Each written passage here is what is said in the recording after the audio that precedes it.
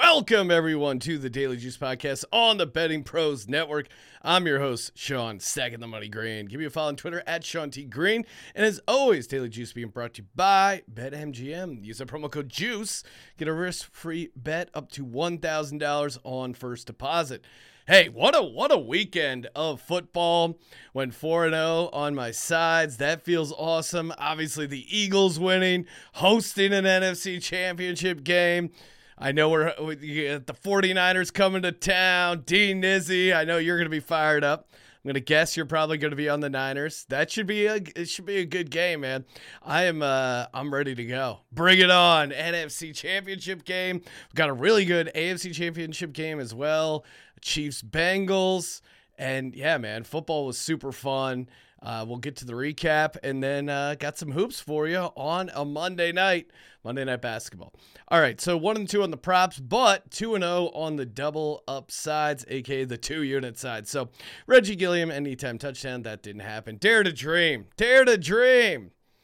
Not a great play there. It was 25-1 for anytime touchdown. Maybe they should have been using Gilliam in the red zone.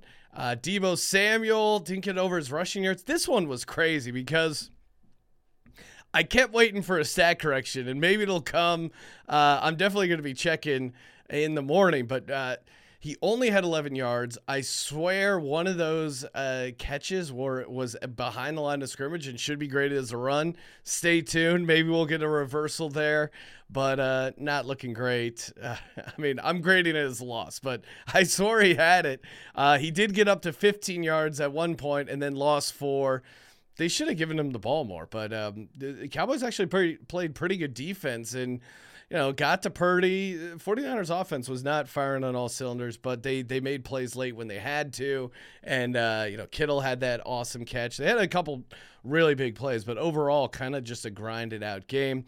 Zeke under 11.5 rushing yards. 11.5 longest rush. That was easy money. There was a play where he looked like he was going to bust free, and then he got taken down. Bengals +6. Man, should have given out the money line here as well. They won outright 27-10, and I thought they were just going to be able to throw on this Bills defense. I kept saying I didn't think the O-line fall off was as much as people thought. And I thought this game, I like the points and didn't give out the money line here. I thought this was going to be like a field goal game. I didn't see them winning by 17. And again, Josh Allen presses like that offense really just hasn't been the same. And, there's opportunities you can take against their defense. Like Von Miller, they struggled to get a pass rush, and Joe Burrow and the Bengals. Listen to everything they said after the game. Clearly they felt disrespected by the NFL. Clearly they felt motivated. Like, hey, you're printing tickets to the AFC Championship game. We're coming. So that Bengals team is going to be a tough out for Kansas City with Patrick Mahomes dealing with a high ankle sprain. 49ers get the win and the cover 19-12. Kind of not a high-scoring game, but I thought both teams played pretty good defense. Of course, the difference being Dakota Rain Prescott, a couple interceptions there, and Brett Money Maher. Obviously I was rooting for the 49ers to win and cover because I had a decent chunk of change on them, and I like to get the picks right, and I like to see the Cowboys fail. But part of me was waiting to see if Cowboys got a touchdown on that last drive. It would have been beautiful just to see them trot out Maher. They had to have gone for 2, right? There's no way they're bringing out Maher there. Of course, he did have a missed extra point. Finished the season 1 of 7 on extra points. But don't worry, they still believe in Maher. You didn't have to believe in him. You could have brought in a different kicker. Crazy. And then, really, just the cherry on top of the awesome football ice cream sundae I devoured this weekend was that last Zeke play. Chef's kiss. Zeke lining up at center. And watching it live, I go, is there some sort of rule I'm unaware of? And then they say Zeke's not eligible. It's like, okay, he's the center. Why would we? Okay, 49ers are going to rush Zeke, right? And they just truck stick Zeke. Oh man, that was just a beautiful moment. Thoughts and prayers for Cowboys fans. Hey, unlike the Cowboys, you can be a winner. YouTube.com/bettingpros. Hit subscribe. Comment on this video. Automatically enter to win 1 year free premium of Betting Pros. Tons of tools, tons of picks, tons of metrics. There's just so much good data on there. On the premium, honestly, I was subscribed to it before I started working here. Highly recommend doing it. And again, comment on a video. Every comment is an entry to win. If you don't feel like waiting, you can just go to bettingpros.com/upgrade. Bet smarter, not harder. All right, let's get to it. Little hoops action. Got 2 college, 2 pro, little 4-pack. Hornets at the Jazz. Are the Jazz a favorites? Then yes, we are going to be fading the Jazz. Give me the Hornets +8 auto fade. Jazz as favorites, 7-15 ATS, 5-10 ATS as a home favorite. Hornets are, they're above 500 on the road. ATS 13-10-3. Hornets have been playing well as of late too. Got a couple road wins. LaMelo Ball is questionable for the Hornets. So again, if you're looking to get down on it, maybe wait to see if he's ruled out before getting down on it, because obviously it will go up. This is just a fade of the Jazz's favorite. So if he plays, I would say bet it right away, because it's not going to get better than +8 if he's going to be ruled out. Obviously, you would expect that to go up. Charlotte, though, sneakily pretty good on the road, points per game, top 10, and Jazz 24th in points per game allowed.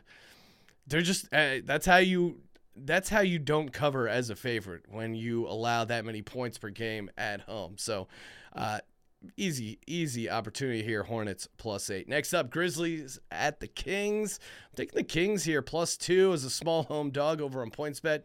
Back-to-back road spot for the Grizzlies. And if you caught some of their game against the Suns, they were down huge. I think they were down 29 at one point. End up losing by 2. I think they expelled a ton of energy in that comeback game. And now the Kings, they're coming off a day of rest, so they're going to be in a good spot here. The Grizz are not great on the road, 8-14-1. And the Kings are top 3 in transition points and fast break defense. So that's kind of how the Grizzlies win. I think this is a good matchup for the Kings and great situation spot. So light the beam, as the kids say. Give me the Kings +2. Moving over to some college basketball, Duke at Virginia Tech. I'm taking the Dukies +3 over on Bet Rivers. Duke has struggled on the road this season, but I think at some point they've adjusted this line too far. Again, obviously they're not the historic team they were under Coach K, but I think as a conference dog, this might be a good spot for them. I think Duke will get a ton of extra possessions, as they're 4th in the nation in offensive rebounding percentage. They're also top 50 in offensive efficiency, top 40 in defensive efficiency, and they've had some up and down moments within their season, but they're 3-1 against some quality teams. I think they're kind of making a nice run. And on the other end, Virginia Tech started out so red hot. Hey, look out for the Hokies in the tournament. Sweet 16, Elite 8, here we come. And now they've lost 7 in a row. So I think Duke as a dog here is a good spot, +3. New Mexico at Nevada. I'm a Lobo man. Give me the Lobos +2.5 over on BetMGM. Everyone keeps down this Lobos team. They're 18-2 straight up. Like, they just figure out how to win games. Pitino, the younger Pitino, is just underrated as a head coach. And, Nevada usually can be like a sneaky elevation spot, 4,500 feet. But, obviously the Lobos, they're coming from Albuquerque, a.k.a. the ultimate secret elevation spot. So that neutralizes Nevada's home court advantage there. And I hate taking favorites who aren't good. I mean, really, I just hate backing teams in general who aren't good at offensive rebounding. And Nevada is 300th in the nation in offensive rebounding percentage. I'm just not going to take you when I have a scrappy Lobos team who just figures out ways to win. New Mexico, highly efficient on both sides of the ball, and I think their offense is the best unit on the court. So give me the Lobos as a small dog, +2.5. Give me Duke +3 at Virginia Tech. Give me the Kings +2 as a small dog. Realize I'm an all dog day. Okay, that's fun. Maybe a little money line round robin those guys.